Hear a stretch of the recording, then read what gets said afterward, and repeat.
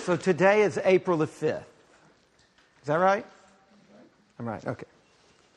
In 4 days, it's April the 9th. Does anybody know what happened 67 years ago on April the 9th? It's not that you're supposed to know. It's not a... At dawn on April the 9th, 67 years ago, Dietrich Bonhoeffer was stripped naked, led into the execution yard of his prison, and hanged by a thin wire so that he would die by strangulation. Why? Why was Bonhoeffer, a deeply committed Christian, so brutally murdered just 2 weeks before the troops liberated Berlin? Why? The reason is that Bonhoeffer refused cheap grace. That was his term for it. Cheap grace. This phrase he came up with to talk about grace that is twofold. It is without discipleship, and it is without the cross. Cheap grace. It's the kind of grace that forgets the costliness of Christ in the flesh, bearing the burdens of our sinfulness. And Bonhoeffer called this cheap grace. He said that cheap grace does not take seriously either the gravity of sin or the radical call to servanthood. Now, a lot in the evangelical community are familiar with Bonhoeffer's life and familiar with this term cheap grace and are familiar with the idea that anytime you root out radical sin, you kind of devolve into a civic religion. But he defined cheap grace as this twin thing, forgetting the radical nature of sin and forgetting the radical call of Christ to servanthood. And that's what took Bonhoeffer to his execution. He wrote, when Christ calls a man, he bids him come and die. And because Bonhoeffer heard that call of Christ, he followed Christ all the way to his death. Now, over the next few days, Christ is calling our church, he's calling you, he's calling me to our graves. Because only the dead can be raised to life. He's calling us. Now, there are many kinds of death a person can endure, and not all of them are physical. And it's our prayer that above all else, over the next few days, through our scripture readings, I hope you get a copy of the scripture reading plan. It's out there on the table. Through the prayers and the silence, through our singing and our washing of feet and our eating a meal, through all of these things, it's my prayer for our church that you and I, that we will have a real encounter with the real Christ. That we will really engage these rituals at a deep heart level, so that deep in our hearts we can really encounter the risen Christ. And out of that encounter, that we can die to ourselves so that we can be transformed into his image. Now, this journey, it begins tonight, Thursday night. We're gathered here for a meal, much like Jesus gathered with his disciples for a meal on this night 2,000 years ago, his last night before his crucifixion. And then at the end of that meal, Jesus gives his disciples a commandment. Look with me at John chapter 13, a verse I didn't read, verse 34. A new commandment I give to you, that you love one another. Now that's not the new bit, right? That goes all the way back into the Old Testament, right? To love your neighbor. It's the next part that's the new bit. Just as I have loved you, you also are to love one another. By this, all people will know that you are my disciples if you have love for one another. Now, until now, in John's Gospel, up until this point, Jesus has been the Good Shepherd. He's been exercising his astonishing authority by standing upright. He's been strong. He's been, in John's Gospel, leading his followers like a captain on a battlefield. He's been leading them in the right direction. He's been correcting them with strength and authority. He's been performing his miracles. He's been standing his ground like a stalwart victor in the face of his accusers. He's been defending himself, and ultimately, with incredible strength in John's Gospel, the apex up until this moment, he raised Lazarus from the dead. What an astonishing feat of power. But here in John 13, John, the incredible author, has a shift in the narrative. In these final few hours of Jesus' life, he reveals something. He reveals in a new way who God is. The beginning of John's Gospel, the prologue, has Jesus descending, right? God becoming flesh, coming down. And this leads us into the heart of the Father. This is John chapter 1. But on this Thursday night, before his crucifixion, we see that Jesus has a final descent. And now he is descending to his knees. He is descending even lower. Now he gets down even farther. The farthest he's gotten down in John's Gospel, to wash his disciples' feet. No longer are we looking at a strong, good shepherd. Now in John's Gospel, we are looking down at God. That's astonishing. To look down at God? We are looking down at the God who kneels. At the God who is kneeling at our feet. That's why Peter reacted. No way. It's an astonishing thing to look down at the creator of the universe who is kneeling at your feet. Jesus, our servant. This is difficult for my mind. In Jesus' culture, it was a slave's job to wash the feet. Look at verse 2 of John chapter 13. During supper, when the devil had already put it into the heart of Judas Iscariot, Simon's son, to betray him, Jesus, knowing that the Father had given all things into his hands. Just in case you think Jesus didn't know what he was doing. He knew he had all power. He was cognizant of his incredible authority. That's remarkable. I mean, John wants you to know what is going through Jesus' mind in this moment. In this moment, he knows who he is. All authority. And that he had come from God and was going back to God. Rose from supper. Pregnant pause. Can you see him in your imagination? Stand up. That's what he should do, right? That's what the king does. He stands. Laid aside his outer garments, taking a towel, tied it around his waist, poured water into a basin, and began to wash the disciples' feet.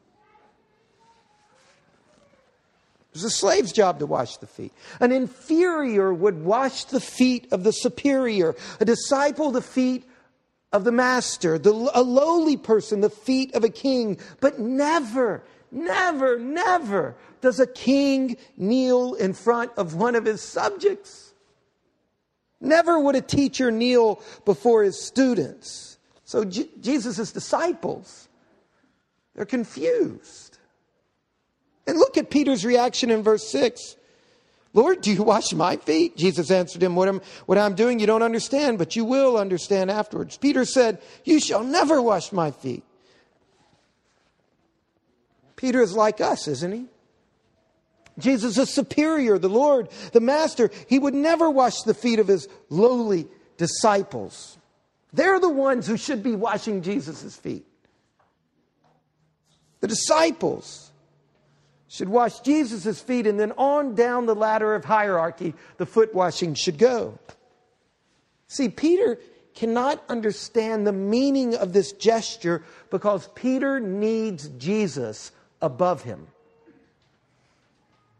He doesn't need a Jesus that's below him. Jesus gives Peter security. Jesus has authority and power. After all, he's the Messiah. Peter said it. God told Peter. He confessed it. He's the Son of God, the Holy One. But Jesus wants to enter into a new relationship with Peter. Jesus is calling Peter to kneel and love others just as Jesus loves him. He's calling Peter to the life-giving way. The way of littleness and meekness and service. All groups, all societies are built on the model of a pyramid. Right? At the top are the powerful, the rich, the intelligent.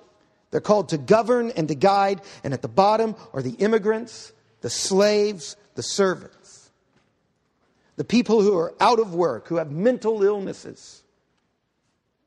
People who have disabilities and are homeless. That's the bottom of the pyramid. And here Jesus is taking the place of a person at the bottom of the pyramid. The last place. The place of a slave. And for Peter, this is impossible. You see, he doesn't realize that Jesus came to transform the model of society from a pyramid to a body.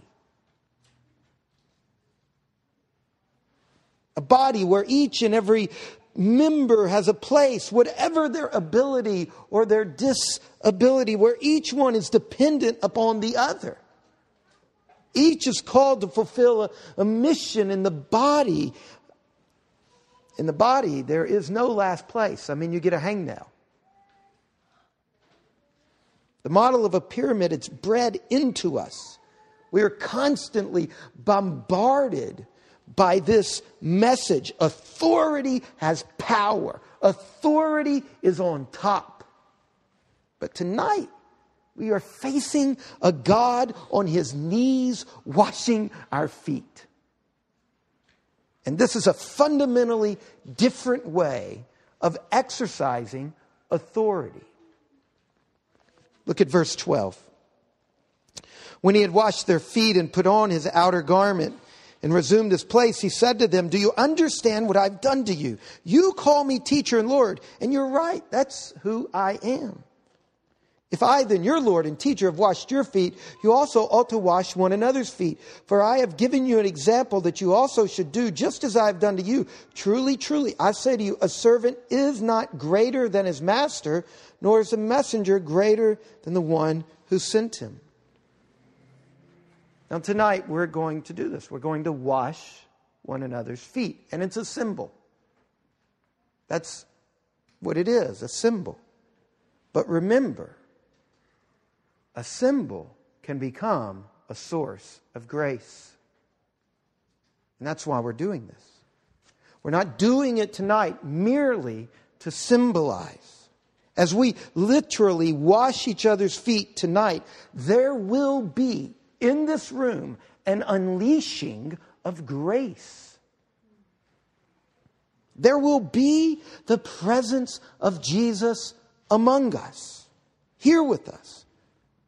As we do this, he will pour grace into our lives and strength and love, because we are going to make ourselves little before one another and humble ourselves before one another and become the servants of one another. And that is the path of life.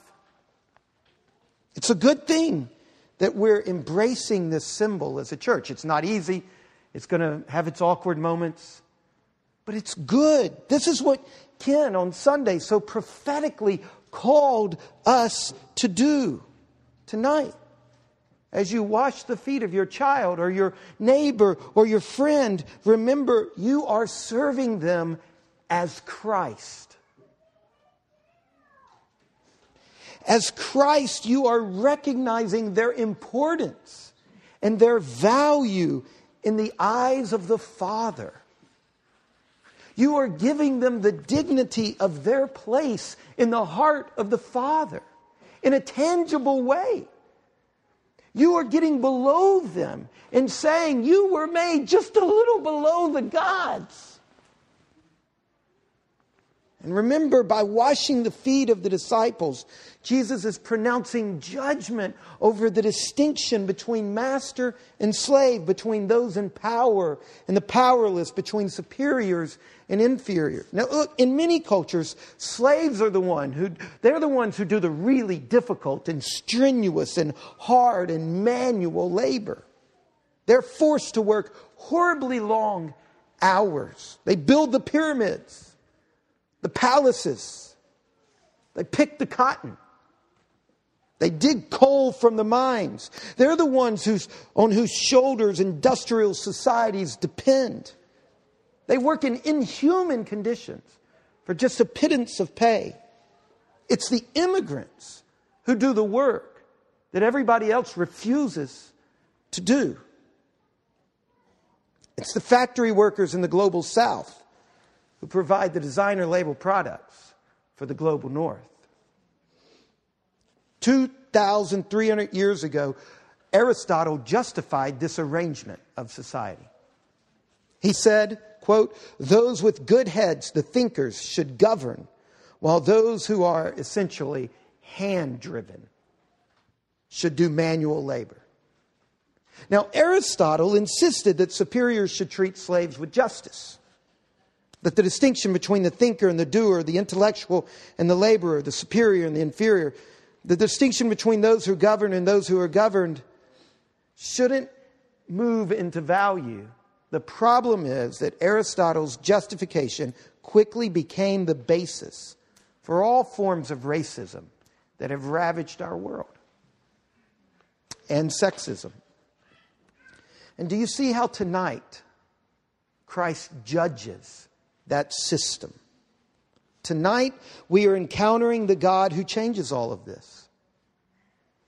Jesus came to make all things new. And for Jesus, each person,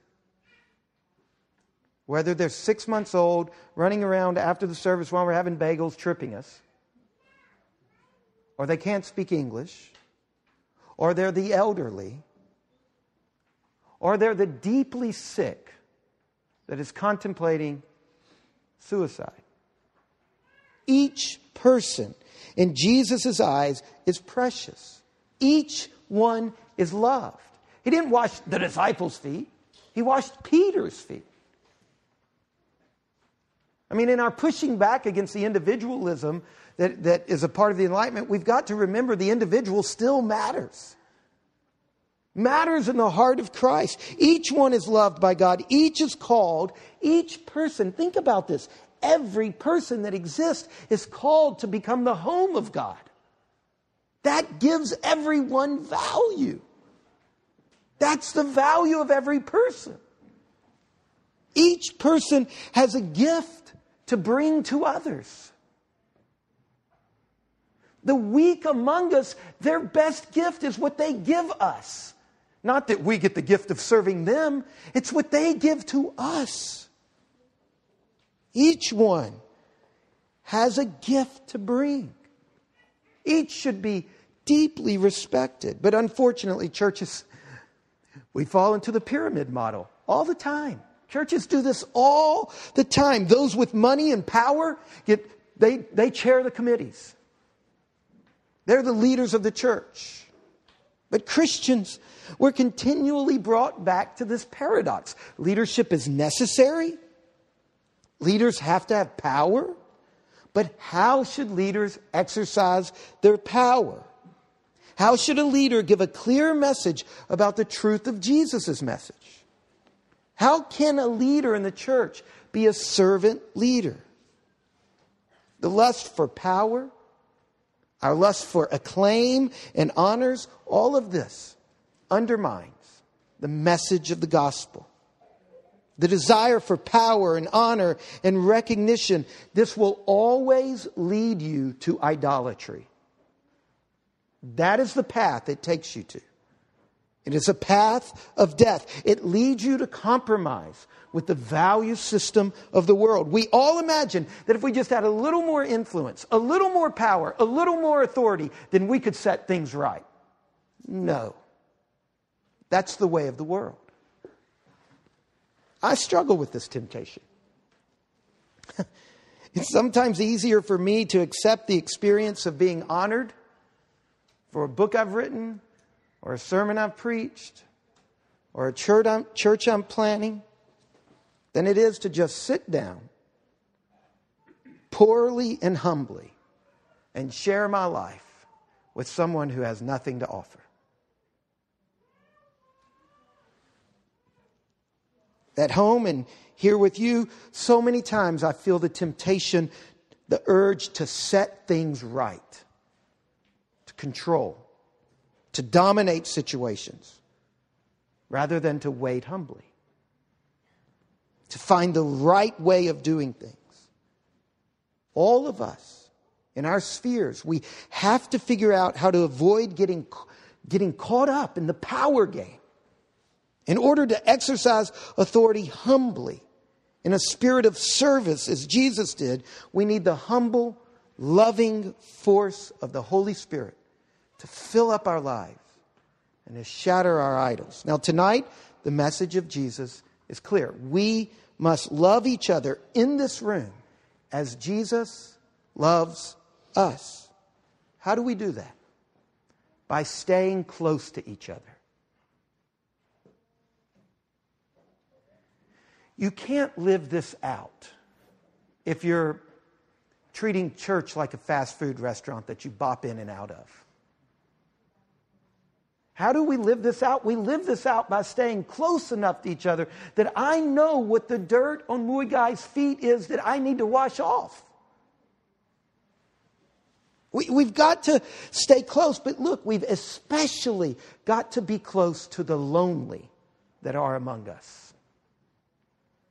And through humility and service and making ourselves little, we become friends, or better yet, brothers and sisters. This must be at the heart of the church of the Incarnation. Now look at verse 17.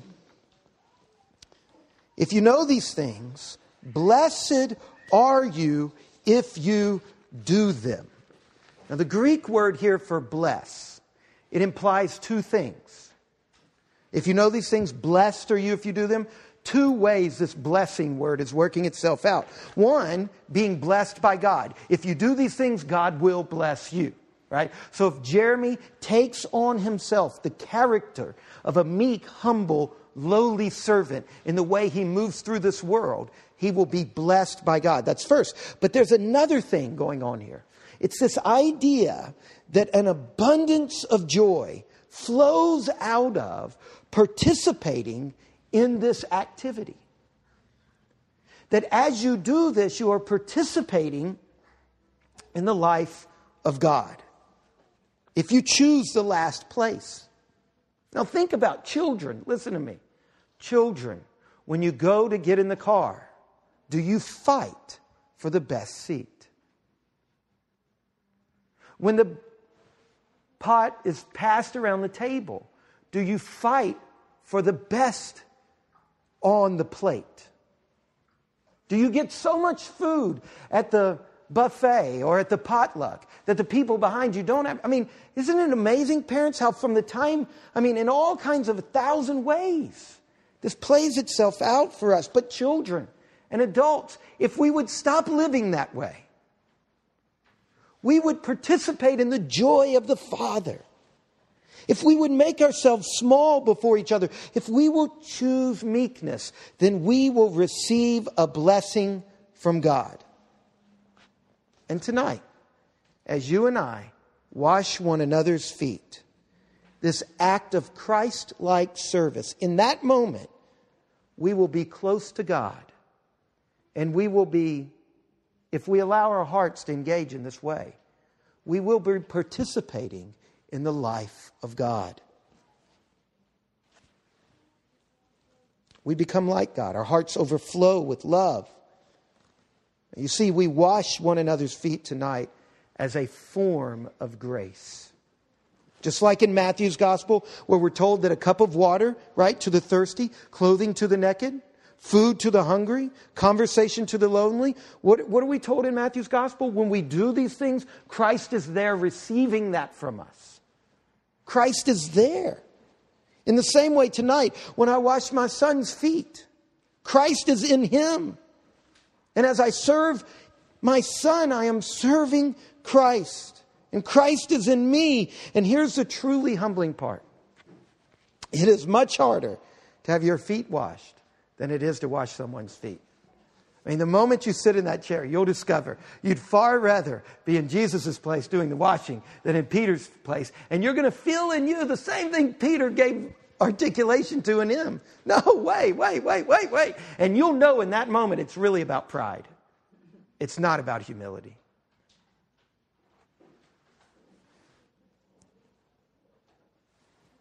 Christ is here. Just like he was in that room 2,000 years ago, washing the disciples' feet. Christ is here tonight, washing your feet in the form of a friend or a child. Christ himself kneels before you tonight because this is the way that Jesus loves, the way of littleness and meekness and humility. And when you and I humble ourselves and serve others and humble ourselves to allow ourselves to be served, when we make ourselves small, Christ is present. Look at verse 34. I'll wrap this up. A new commandment I give to you, that you love one another, just as I have loved you. You also are to love one another. Christians all over the world call this Maundy Thursday, not Monday Thursday. Maundy is from the Latin mandatum, which means mandate, which means command. Maundy Thursday is the day that Christ gives this new command. Don't just love your neighbor as yourself. Love your neighbor the way Christ loves your neighbor. That's the essence of tonight. Tonight we're called to follow Christ in the way of smallness and meekness and littleness. And as we do this, as we follow Christ down this path, look what he says in verse 35. By this all people will know that you're my disciples if you have love for one another. People will know that we're his disciples. We must not be seduced by the steroid evangelical culture in America that says we will change our city when we can become big enough to influence our city. That's not the way of Christ. That's a seductive path. We will impact our city through small acts of meekness. As we live out the gospel for the least of these, the immigrants, the mentally handicapped, those who have nothing for us. As we follow Christ down that path, the power of God and his kingdom will be unleashed. As we daily crucify ourselves in service of others, God's kingdom will come. And his will be done on earth as it is in heaven.